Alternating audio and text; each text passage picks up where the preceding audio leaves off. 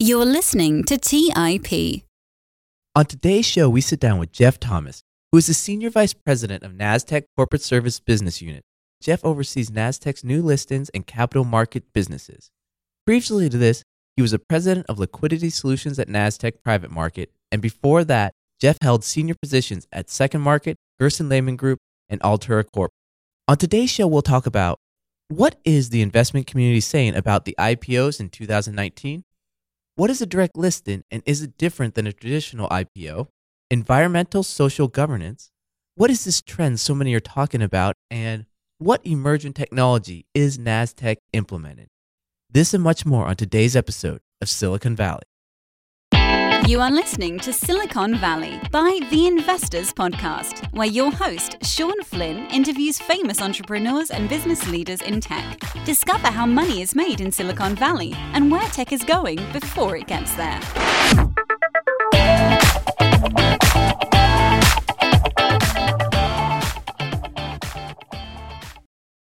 Now, Jeff, tell me a little bit about your background and how you got involved with Nasdaq.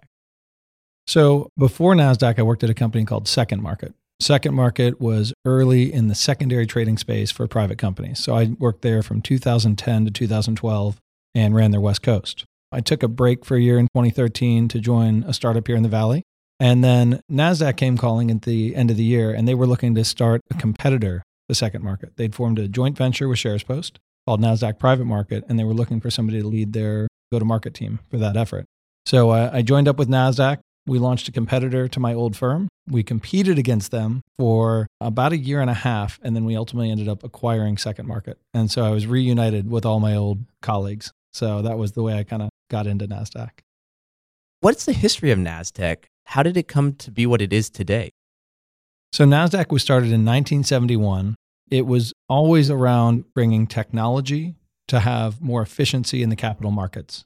So at the time, the New York Stock Exchange was the dominant player in the U.S. equities market. They literally traded stocks using pieces of paper passed around by people on the floor of the exchange. And Nasdaq brought this revolutionary idea that you could automate that process with computers. Fast forward to today, 1 in 10 securities transactions around the world runs through Nasdaq technology. So we've been on this journey since 1971, always as the kind of incumbent challenger in the space, looking for opportunities to bring technology that can help bring efficiencies to the capital markets. So I've heard of the national market system. How has that impacted trading and traders? Sure. So if you go back, and this gets a little bit into the history of the exchanges, again, NASDAQ was the first electronic exchange. We felt like that made markets more efficient. It made price discovery more efficient. While the New York Stock Exchange had these folks called specialists who were on the floor of the exchange who got this privileged position in the marketplace to create liquidity. We thought that having, computers to do the matching of buyers and sellers would be more efficient in the long run. There were a number of startup electronic crossing networks, or ECNs, that came to pass. NASDAQ, of course, identified that as a big trend. We acquired one. New York acquired one. And more of the volume was moving off floor to the electronic crossing networks. And so the SEC was obviously watching this, and they said, well, wouldn't it make more sense if all markets were interconnected, and if no matter where you put your order in, it got routed to the market with the best price at the best time? And so that was what they rolled out through Reg NMS in 2006. And it mandated that all exchanges basically go electronic, that when an investor puts in their order through whatever broker-dealer, the broker-dealer then puts that into the market, that order then has to get routed to this central order book, where then wherever the venue with the best price at the best time is, that's where your order will get executed. And that could be a lit exchange. So it could be one of the national exchanges that posts the bids and the offers between buyers and sellers, or it could be a dark pool or an internalizer where a bank or other financial firm is looking to cross their own client orders. So what the lit exchanges do is they basically bring together buyers and sellers, and then they post what's known as the national best bid and offer. So if a bank is going to internalize an order, they have to cross it at that national best bid or offer, NBBO, or they have to route it to a lit exchange. And so what the exchanges are doing, they're creating the price discovery mechanism And what that does is that tightens the overall spreads in the market and helps to ensure investors are getting efficient execution. The benefit of the dark pools is that then the banks or the internalizers can cross those orders without having to post their clients' interests publicly. Now, that trade does have to get printed through the Nasdaq trade reporting facility so that the fact that a trade happened to that price is known publicly, but that discovery of the price is not happening in the public domain. So that's one of the reasons we think it's really important to try to encourage more flow to go to lit venues, because we think that that provides better price discovery and better investor outcomes. But there's always been that kind of tension since the SEC rolled out Reg NMS, over 10 years ago now. Walk me through, because that whole process is a little overwhelming, to be honest. Say I place a trade at Charles Schwab or Robinhood or one of these online platforms. What's step-by-step that's actually taking place? Sure. So you're going to put in an order. It's either going to be a market order where you're saying, hey, I want to buy or sell shares at the prevailing market price, or a limit order where you say, I want to buy or sell at this price. In the case of retail brokerage firms, they have the opportunity to send that order to an exchange where it can get executed through the whole Reg NMS structure. Or there's this whole other option where they can sell their order flow to what's known as wholesalers, which are groups that will aggregate retail orders and then execute those orders either through their own internal matching engines or through the lit exchanges. But in either case, it's always going to have to be done at that best prevailing price that we talked about, the NBBO. So it literally can go through multiple steps before your order actually gets executed. And then, of course, once your order gets executed, it's going to take what's known as T+2 or 2 days to settle before your trade is actually executed and the cash ends up in your bank. And then when a company goes public, what's the process for that? Well, so just like if you are sitting there on your Robinhood account and you submit a buy order, right? You're going to go out and try to buy that stock. Or say you want to sell stock, you'd go and execute a sell order of shares that you own. With an IPO, it's really no different. The company's saying, hey, we want to go sell shares into the market. So they'll hire what's known as an underwriter, which is a broker-dealer, and they'll hire that underwriter to go and market those shares for them. So the net effect is really, it's the same process. The company would sell those new shares to the underwriter, underwrite the offering by buying those shares. And then the underwriter goes out and places those shares or sells those shares on to their end clients, which would be the investors of those shares. Typically, as part of that process, the underwriter will take a company out on a 2-week roadshow. They'll do an analyst teach-in day where the company educates the analysts about their financial model so that those analysts can then write good research coverage on those stocks. And all of that will culminate at the end of the roadshow where they decide on the pricing. So the company and the banks have been on a 2-week process to talk to all the investors, try to generate demand. You'll often hear about the book being oversubscribed by X amount, 10X, 20X, 30X. So people know they're not going to get as many shares as they want. So they're saying, I want, 1 million shares when they know they're probably going to get cut back to 100,000 shares. So they go through that process. They have all this demand on their books, and then they have to decide who they're going to allocate those shares to. So they'll go through, they'll allocate those shares, and the bank will sell those shares onto those investors at a certain price.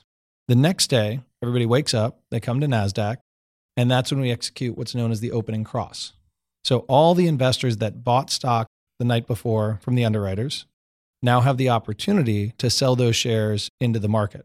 Equally, the investors that didn't get shares or as many shares as they wanted the night before have the opportunity to put buy orders into the market. And we go through this price discovery process at Nasdaq where we're gathering up all the buy and sell orders. It usually takes, from 30 minutes to sometimes 3 hours to build that book. And the lead underwriter is often the stabilization agent for that process. And so the stabilization agent's role is to organize that opening cross. They get something that's known as the green shoe or the underwriter's over-allotment option. Green shoe just sounds cooler. And that's 15% of the number of shares that were sold the night before, where the stabilization agent can actually put their own balance sheet to work to buy those shares and then either buy or sell those shares in that opening cross to help stabilize the stock on day one. So we go through this whole process. Everybody's at Nasdaq. They're looking over our IPO execution officer's shoulder. We have this software called the Book Viewer. We can actually see all the buy and sell orders coming in. The stabilization agent gets the full view of the book through that. Everybody on the street gets the Nasdaq opening cross indicator so they can see where their shares, their clients' buy and sell orders are coming in, if they're going to get executed or not, and what the price is indicating at. At some point in the morning, the stabilization will say, okay, I like where the book's at. we've got a decent number of the shares that we sold last night will get executed in the opening cross, usually around 15-20% of the shares that they sold the night before they want to see go off in the opening cross. They also look for the levels below the price at which they're going to open the stock. So they want to make sure they have good supply and demand there to keep the stock trading smoothly throughout the day. Again, that can be client orders. It can be their orders using the green shoe. And once they say, okay, we're ready to open the stock, we confirm back, we push the button, it runs the auction, and then the stock opens for regular way trading. Once it goes into regular way trading, obviously the stock can go down. All the broker dealers in the street are, again, executing their client orders on that stock. All those trades are then going through the whole Reg NMS or the National Market Structure System where the stock's then trading on all venues. So that opening cross is one of the few times where a stock is going to trade on a single venue where we can aggregate all the buy and the sell orders. The other times that happens is at the opening and the closing every day. So the opening cross and the closing cross every day is executed on a company's listed venue. All the trading from 9:30 to 4 throughout the day, that all happens across the entire market. So it's this really interesting point when you can kind of aggregate all those buy and sell orders. And what's really unique about opening an IPO is that we get to halt the stock so it doesn't open regular way at 9:30, right? But we go through this process where you can actually watch the stock come to life, right? And so we talk a little bit with our issuer clients. When you go public, it's kind of like a wedding. Being public is the marriage. Well, I always refer to this opening cross as like the birth of your first child, because this is when the stock literally comes to life. You get to watch it kind of the price form. And again, all the people who are selling into that opening cross are people you just sold the stock to the night before. And all the people that are buying are the people that didn't get shares the night before, right? So it's this really interesting process where the companies have been out on the roadshow for 2 weeks talking to all these different investors. There's always more demand than there is supply for the IPO shares. And so that's one of the reasons why you'll often see the price of an IPO go up on the first day, right? Because there's a limited supply. And often one of the tougher things that first opening cross, especially on a hot IPO, is getting sellers to come into the market. So if you just bought the shares the night before at $20 and the stock's indicating at 30, okay, you can book a 50% gain, but who knows how much higher it's going to go up. And so that's what the stabilization is doing, going out, talking to all those clients who, again, they just placed the shares to last night and trying to either get them to come in as buyers or sellers into the market. And is there a certain range on that first day that's considered a big win, or what is a win for everyone involved in this process? That really depends, one, on what seat you're sitting in, and then two, what's your time horizon, right? So from the company's perspective, an IPO is a financing event. You're going out and you're selling shares to the underwriter, and then they're placing them out to their client. And the price at which they sell them to their client, net of their fees, is the amount of proceeds that the company gets. So they obviously want the highest price possible. That's going to reduce the dilution to their existing shareholders, and it's going to allow them to raise capital in the most cost-effective way. If you're one of those investors who's buying these shares, again, you're buying stock that's never traded on an exchange before. You maybe have been tracking the company for a while, but there's definitely no history in terms of their stock performance. You're taking a big bet on that stock, and you're saying, okay, I believe in this company. I want to get in at the beginning of their life as a public company, but there's risk there, right? And so what they want is to be compensated for that risk, where they don't expect to, buy the stock and have it go down on the first day. So they want to see some appreciation. So those are kind of the two things that are in balance on day one. But then as you kind of look at the time horizon, right, put yourself in the CFO's shoes of the company. You're going out and educating investors, not just about what the stock's worth today, but what you think it's going to be worth in 3, 6, 12, 18 months, right? And you're saying, here's, what we think we can do over that time frame. The analysts are building their models according to that. And they're kind of implicitly then talking about what they think they can do to hit that performance. So the higher you price the stock for the IPO, the higher those expectations are 3, 6, 12, 18 months out. So that's going to make the company's job that much harder if the stock is priced higher to achieve those expectations. There's also this concept when you're talking about Wall Street models, right? You want to beat and raise. So the analysts will have kind of consensus estimates. They'll say, we think the company is going to make $1 per share this quarter. As a company, you want to come out and have $1.05 per share. And then you want to be able to have the analysts raise their guidance the next quarter. As they'll say, okay, but as you can see, if that keeps happening, it keeps ratcheting it up. better to start on a low number if you want to beat and raise in consecutive quarters than if you start at a high number, which, if you price the stock at a high point for the IPO, you're kind of implicitly saying, hey, we're going to hit a much higher earnings per share faster than if we hit a low number. The other amazing thing about the US capital markets is a lot of companies are not making any profit, right? And so as an investor, the long-term value of a company is really a discount on their future cash flows.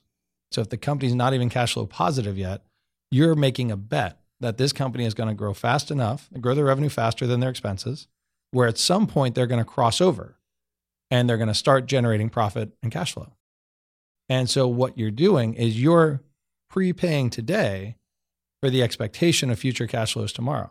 And it may be years before a company hits that. So you're building a multi-year model as an investor saying, here's when I think this company is going to achieve profitability, and here's what I think that's worth today. So in both cases, whether you're the CFO at the company or the investor, you have to have this multi-year time horizon when you're trying to figure out what the price is that you're willing to sell or buy the shares at the IPO, so that you make sure that, on the company side, you're able to hit those promises, or on the investor side, that you believe that the company can meet those promises. So a lot of people get caught up on, okay, day one, they priced the stock at 20, it popped up to 40, is 100% gain on day one. That doesn't really change that contract between the company and the investor. If they sold stock at $20 a share, they're worried about where the stock's going to be trading a year from now, not 24 hours from now. Companies oftentimes are only going to sell 10 to 15% of their outstanding shares in an IPO. So it's a small percentage of the company that's trading on day one. The vast majority of shares are subject to a lockup agreement for 6 months or 180 days. And so when you watch a stock trading in that first 6-month period, you're only watching the shares that they sold in the IPO trade. So it's a very small number of the shares. There's not a lot of what we call liquidity in the market yet. There could be a high level of trading, but it's not a small, high number of shares. And then once you get to the end of that 6-month period, that's when the lockup is released. Employees can sell their stock. The venture capital or private equity investors can either sell shares into the market or potentially distribute the shares to their LPs. Founders and the management can then sell, although they have to disclose any sales through an 8K, which oftentimes will have material impacts on the stock. If you see the CEO selling a bunch of stock, maybe you want to think twice about, buying it. And so that's when you start to see all of these new shares come to the market. And of course, everybody knows that. So leading up to that lockup release, you've got people that are saying, okay, there's going to be more supply coming to the market. I think the stock price is going to go down. And so you can, of course, go place that bet in the market by being short the stock. You can look at their performance over the first couple of quarters and say, well, they've been beating their numbers. I think they're going to keep beating their numbers. I think there's going to be a lot of demand for this stock. So you can bet the stock's going to go up after that. And I think a lot of people spend a lot of time thinking about what happens to stock performance around the expiration of the lockup provision. And I think the one thing that's true is if a company's performing and hitting their numbers, their stock generally goes up, right? If investors believe that you are able to achieve what you said you can achieve and you have a demonstrated track record of doing that, people are going to buy the stock. If companies come out of the gate and they miss on their first quarter earnings, or they have a stumble, or they have some other, headwind, a new competitor comes into the market, something like that, that usually has a lot more to do with the price that people are willing to pay for the stock than the number of shares that are out there. But when you have that kind of smaller number of shares, because it is a smaller pool, you can see a lot more volatility day to day on the stock. Do you think there's more pressure or excitement on the IPO or when the lockup period ends? I think the IPO is just it's this unique point in time, right? There's a lot of media focus on the companies. There's a lot of focus on where you're going to price or where the underwriter is going to price those shares the night of the IPO. The IPO roadshow is a grueling process, right? It's 2 weeks of nonstop back-to-back meetings. And so I think that is where there's a lot more focus and pressure. I think the lockup expiration is maybe where there's more anxiety, right? So you have a long time to wait for it. You know it's coming. You have all these other factors at play in terms of how you're doing as a business. You've been through your first earnings call. How are you doing as a business? How are investors responding to the story? So I think there's more anxiety there, but I think there's more pressure around the IPO. Let's go back to some of the anticipated IPOs of 2019. Some of them didn't perform as well as expected. What's the investment community saying about these deals? So there have been a number of kind of high profile deals that underperformed on day one, where they went out and they priced their shares at a level that both the underwriters and the management thought there's plenty of demand. They came out the next day, and a lot of the folks that said they were going to be long-term holders decided they wanted to be sellers. And a lot of the demand that they thought they had in the book building process didn't materialize. And so then what happens when there's more sellers than buyers? The stock trades down. Now, on average in 2019, IPOs were up 15%. On average, if you're an investor and you bought every single IPO, you're up 15% on the year. So that's why we continue to see a lot of momentum through the IPO market. I think when a handful of kind of high profile deals trade down, that's when people start to say, oh, the IPO market's broken, the window's closed. And that can have a material impact on the psychology of investors, because then the question is, are the next deals going to perform? Do the bankers have a good handle on the demand for those shares? Is management trying to stretch too far and get too much to reduce their dilution? But I think that on the whole, the markets as a whole have performed very well in 2019. And so IPOs, given their risk, are still a decent investment. And as you then we look out into what's coming up in 2020, some of the things that companies will look at when they're thinking about when or how to go public, one, it's obviously valuations, right? So what are their peers or their comparable companies, known as their comps, trading at? They'll look at the revenue multiples for their peers, the earnings per share multiples, if they have any profits for their peers. And then they'll also look at the relative volatility of the market.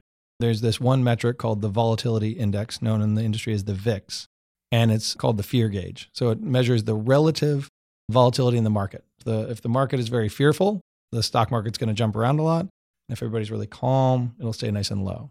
And so anytime the VIX gets above 20, bankers start to say, hey, maybe we got to hold off on the IPO for now, because we don't want to go out in a volatile time, because we're out there trying to price your IPO. And then all of a sudden, if the market drops by 10%, it could change the amount that we'd be able to get you for that.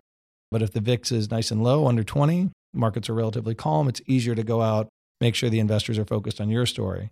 For the vast majority of 2019, we did see the VIX was below 20. Multiples were at an all-time high. I mean, tech had its best year in like 10 years. So specifically, tech IPOs had a good environment to go public in 2019. And as we look out into 2020, the one thing that's certain is we're going to have a presidential election. Nobody can foresee the outcome of the election. There's obviously going to be a lot of opinions on both sides. But one thing that's true is that there will be a lot of media coverage. There will be a lot of uncertainty around the future of our tax policy, our monetary policy, the future direction we go as a country. And if there's one thing that the market hates, it's uncertainty. Because again, you go back to all those researchers, analysts trying to build their models. They're not just looking at company-specific issues. They're looking at the economy as a whole. What's US GDP going to be? What do we think we're going to do with interest rate? All of these really important questions get built into those models. And if all of a sudden the projections for those are changing wildly from day to day based on who they think is going to be sitting in the White House, that can change their view on those individual stocks, the view on the market. That can raise then the volatility index, the VIX can get up higher. And so it can make it harder to price an IPO. So on average in election years, we see fewer IPOs than you do in non-election years. Can you talk about the disconnect between public and private valuations? Sure. So it goes back to what we talked a little bit about before, right? So in all cases, investors that are buying shares in a company that has yet to achieve profitability, they're generally valuing future growth. So in private companies, there's what's known as the J curve. So companies go out and they talk to their VCs and they say, hey, we're going to lose a lot of money for a while, but then we're going to hit this rapid expansion and growth phase.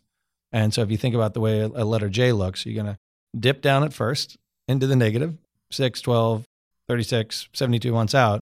Man, things are going to be going like gangbusters. And so private investors are saying, okay, when do we think this company is going to be able to build a product that meets a market need in a defensible way where they're going to see this really rapid growth, and then they'll see that crossover point.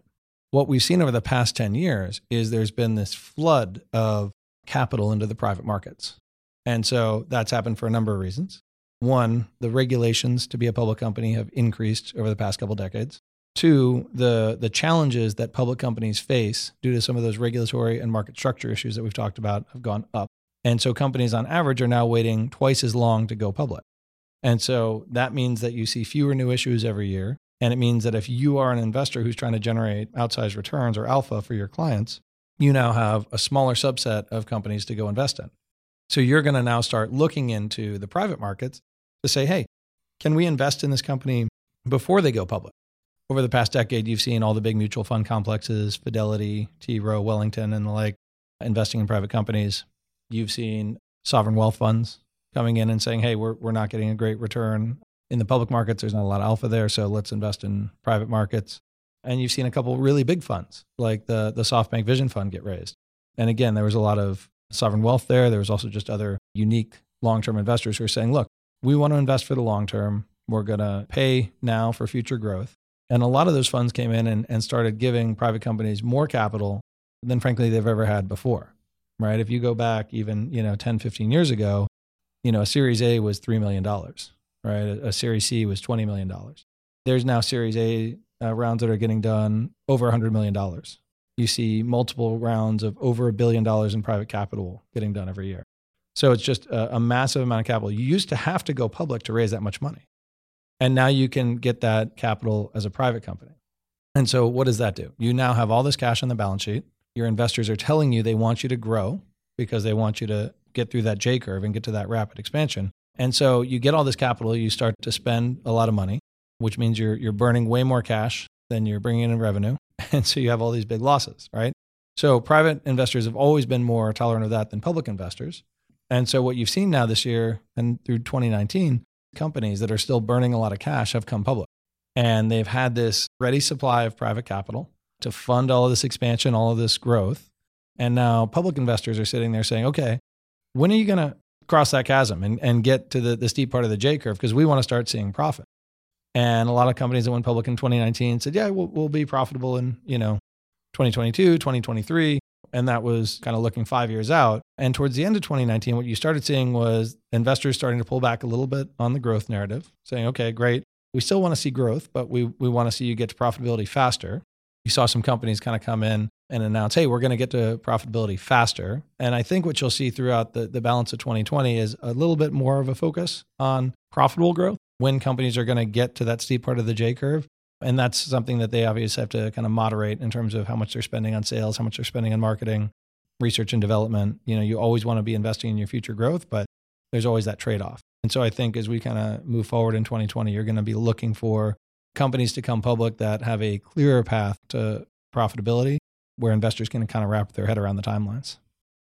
It was mentioned that regulations are getting tougher and tougher, especially over the last decade. As a general consensus, has it been a good change? Or has there been kind of some pushback or people saying, hey, it's gone too far? I think our view at Nasdaq is there's definitely too many regulations that are kind of inhibiting companies' desire to go public. So we've had a platform out there for the past few years called Project Revitalize, which is our multi-point plan on capital markets reform efforts. It's on multiple fronts. It's around regulatory reform, market structure reform, and then how do you promote more long-term thinking in the public markets. So the challenging thing is there's definitely no, one answer. There's a lot of things that create burdens around being a public company. What is true is that if you keep heaping more and more regulations on public companies, we've seen that companies will stay private longer. And the real impact of that is that Main Street America and everyday investors don't get the opportunity to participate in the growth of those companies. So if you look at all of the biggest tech companies in the world right now, Apple, Microsoft, Amazon, Google, they all went public fairly early in their life cycles. And a lot of the returns that investors realized happened post-IPO.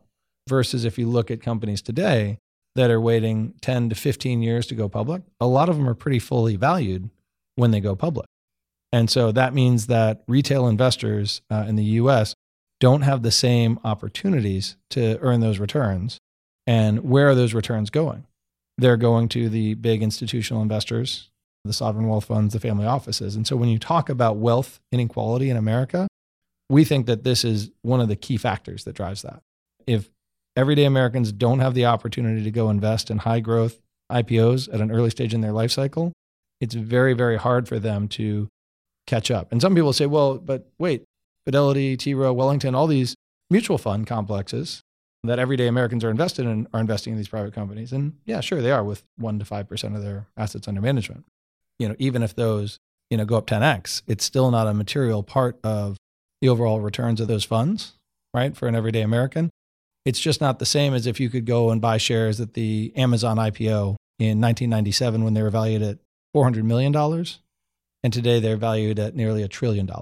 Those kind of returns over the 20 years, that's what people want to see and expect out of the IPO market in the US. And it's just hard to imagine if a company is going public today at a 10 or a $50 billion valuation, that you're going to see those same kind of returns in terms of a multiple, just because they're much bigger companies when they come public. And some of the companies this past year have gone public through a direct listed. Can you kind of talk about what the difference between that and a traditional IPO is and maybe some of the benefits? So one thing I like to say is that every IPO is a direct listing. So we talked about the fact that when you go public, the company sells shares to an underwriter who then sells those on to their client. And the next day they come into Nasdaq and they go through that process of the opening cross. With a direct listing, you're basically just cutting out the process of the company selling shares to the underwriter who's selling them on to their clients. And instead, you're doing an opening cross with all the existing shares on the company's cap table. So what does that mean? First, it means the company's not raising capital, right? Because they're not selling new shares into the market. Second, it means that the existing investors are not subject to a lockup agreement.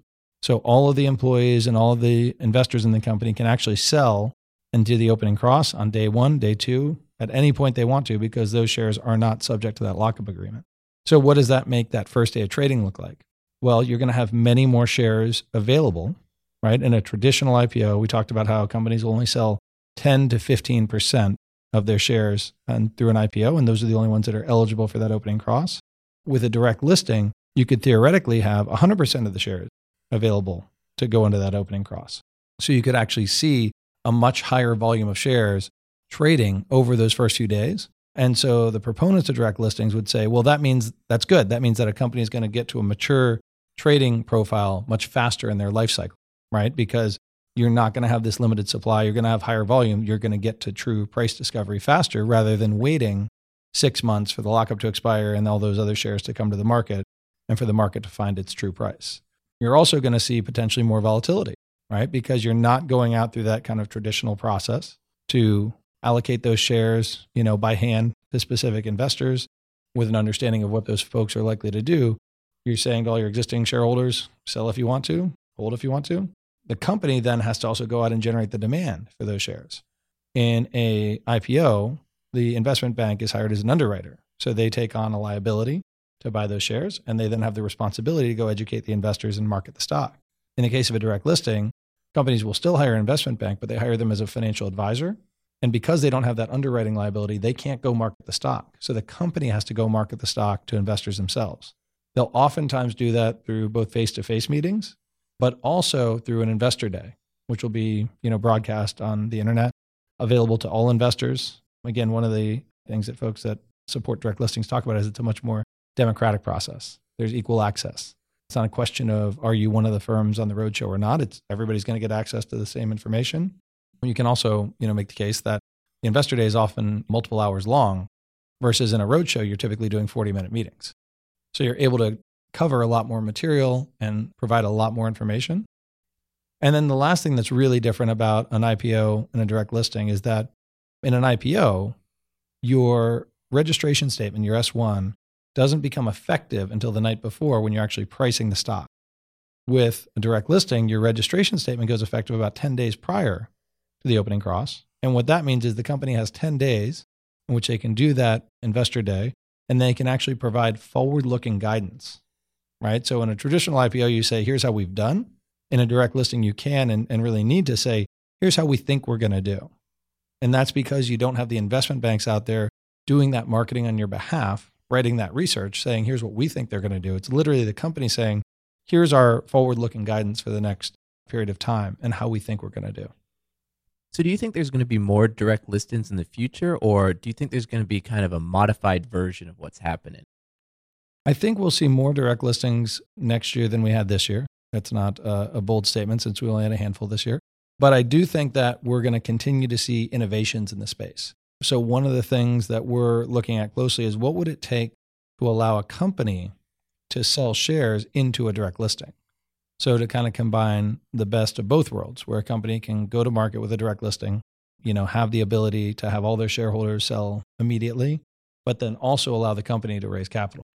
Now that'll be probably a multi-year process, the SEC to kind of go out and think about all the potential implications of that. But I think that'll be one of the big innovations that we're looking forward to. What other emerging technologies is Nasdaq looking at? So we've been early adopters in blockchain. We've worked a lot through a number of proof of concepts around what is really the use case for blockchain outside of crypto. So everybody knows blockchain is the underlying technology for Bitcoin. And everybody always asks, when's Nasdaq going to launch a Bitcoin exchange? But we kind of looked through that to the technology of blockchain and said, okay, what's a really good use case for a distributed ledger technology that's an immutable source of truth? And one of the things we started working on early was the topic of proxy voting. When you're a shareholder in a public company, you get the chance to vote your shares on a number of issues. It's known as the proxy. It happens once a year. In the US, you're sent a paper ballot in the mail. You mail it in. You really don't know if your vote got counted. It's a very opaque process. It's not very transparent. And, it's one of the big pain points for public companies. So we early on did a proof of concept with Estonia, which is a very forward-thinking nation. I think they literally have like a two-factor authentication technology for their citizens. Their citizens own all their own data. So again, these guys are a very forward-thinking country.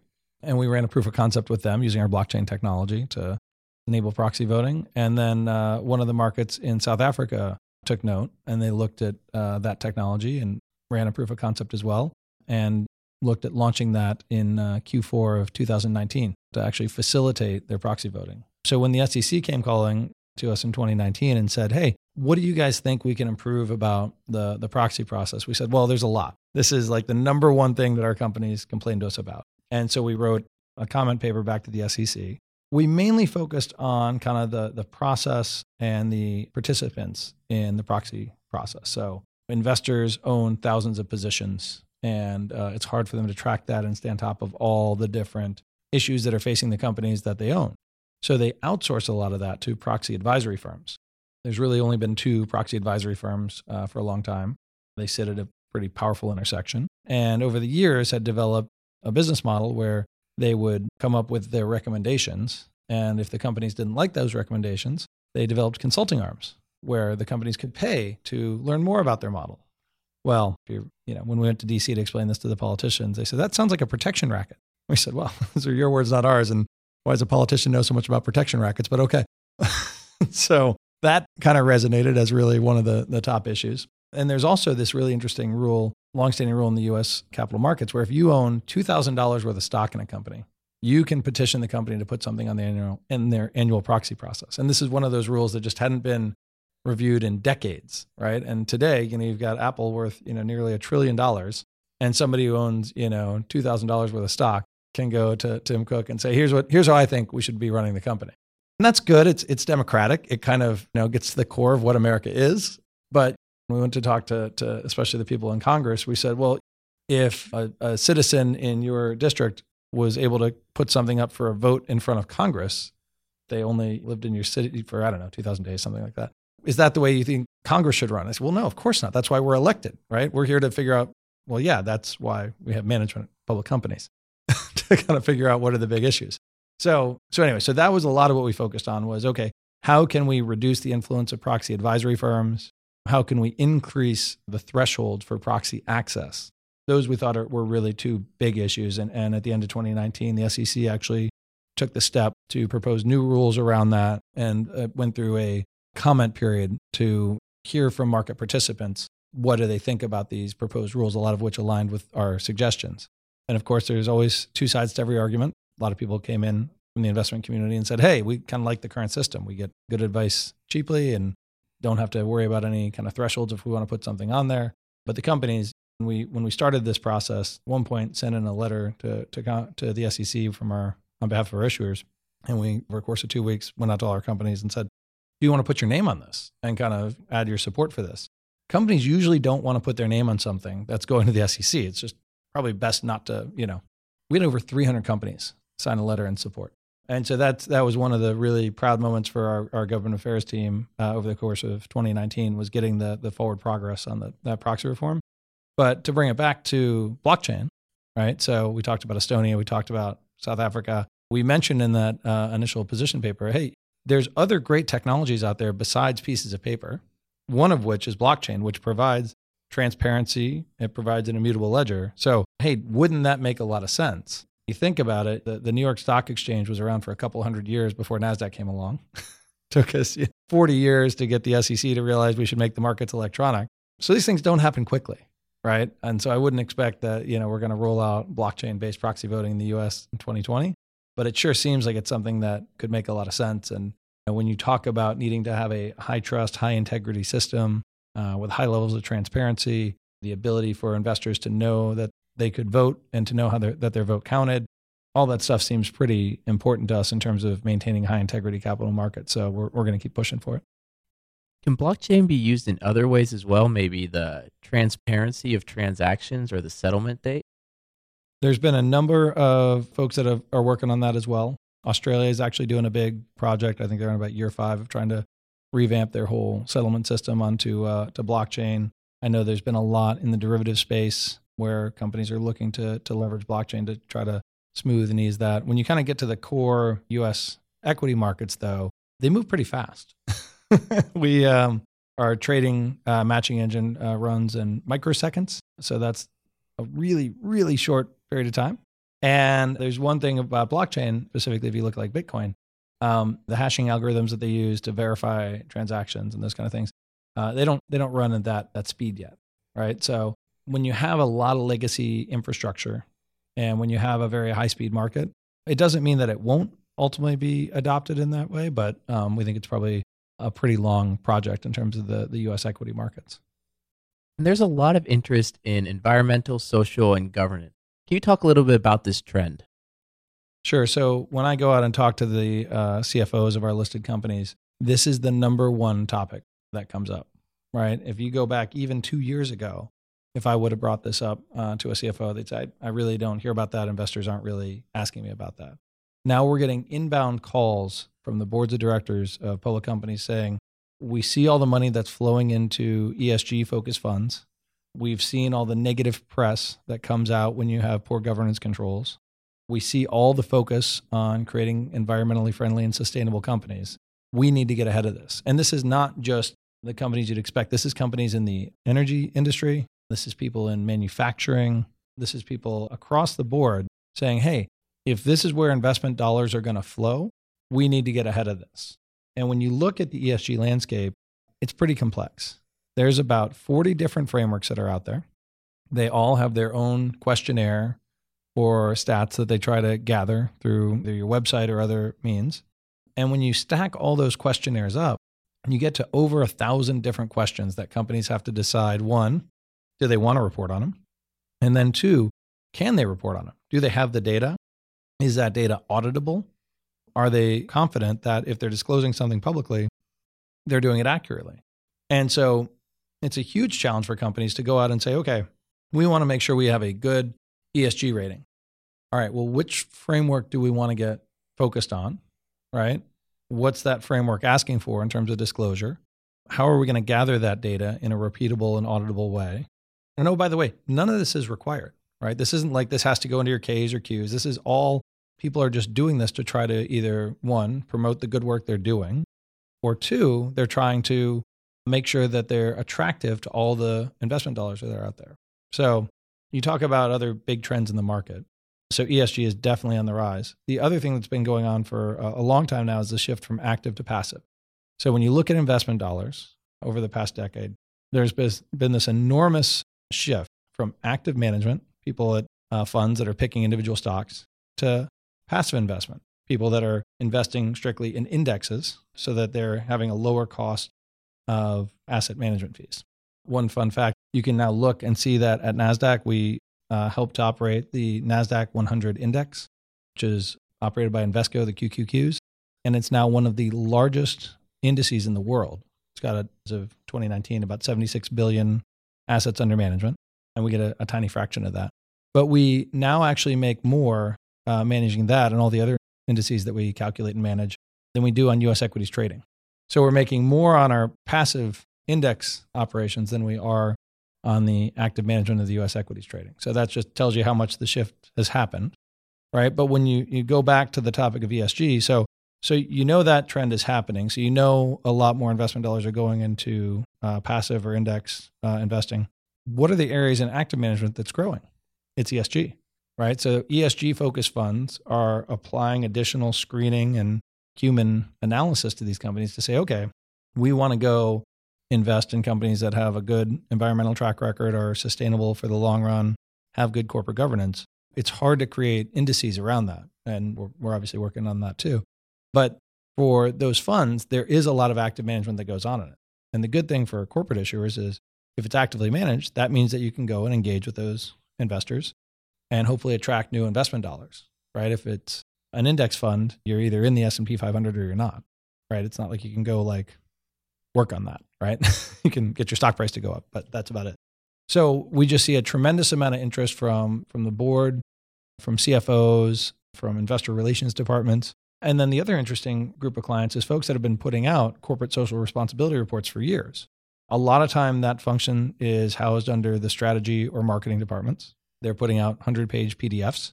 And now all of a sudden they're saying, okay, are all of those disclosures that we've been putting in these reports for years, are they getting translated into these ESG frameworks, right? Are we getting all the credit for the good work we're doing? And then were we disclosing the right stuff, right?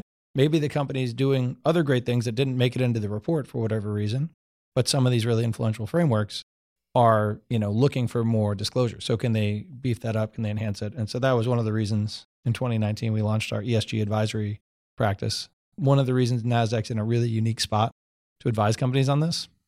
Go back to that acquisition in 2008 of the OMX group in the Nordics.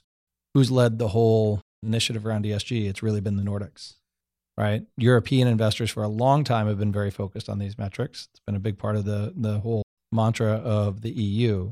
And so we have been deeply involved in ESG disclosure and reporting for the past 10 years through that acquisition and through the operation of the markets in the Nordics. And so now we're bringing a lot of that know-how experience to the US. And so we think we've got a really interesting role to play there. And Jeff, last question for you. What should investors or the general public expect in 2020? And if anyone wants to learn more about NASDAQ, what's the best way to go about doing it? Sure. So I think as you kind of look out at 2020, we talked about how the one sure thing is that we're probably going to see more volatility this year. And, the other thing is we are now almost 12 years into a bull market. So everybody keeps wondering when the other shoe is going to drop, when we're going to see a correction. Markets operate in cycles. And so whether it's this year or the next year or the year after that, we have never seen a bull market last this long. And unfortunately, the other thing we know is that the longer a bull market goes, the harder the crash. And we've had pretty aggressive monetary policy post the financial crisis. And so I think that has fueled a lot of additional capital. That's led to some of the capital that goes into the private markets. We talked about that. But it also fuels, obviously, a lot of leverage and a lot of debt, which is ultimately what comes back to get you when things slow down. So unfortunately, it's not a super rosy note, but I think we'll see a lot more volatility. And at some point, we will see a pullback. And then in terms of how to learn more about NASDAQ, one of the things we really try to do is put a lot of great content on NASDAQ.com. We have a lot of good content partners. And if you go right to our home screen, we've got a great set of videos that will help keep you up to date on the markets, what's going on both here in the US and globally. And, as I mentioned, we are a global technology provider into the capital market. So we really think that we sit at a really interesting intersection to not only power those capital markets, but inform investors on what's going on. Great. We'll have a link to the NASDAQ website in the show notes on the Investors Podcast website. Also, I want to thank Dan Angus for setting up this interview and introducing me to Jeff to allow this to happen today. And Jeff, I got to thank you for your time this morning. All right. Thanks for having me. Thank you for listening to TIP. To access our show notes, courses, or forums, go to theinvestorspodcast.com. This show is for entertainment purposes only. Before making any decisions, consult a professional. This show is copyrighted by the Investors Podcast Network. Written permissions must be granted before syndication or rebroadcasting.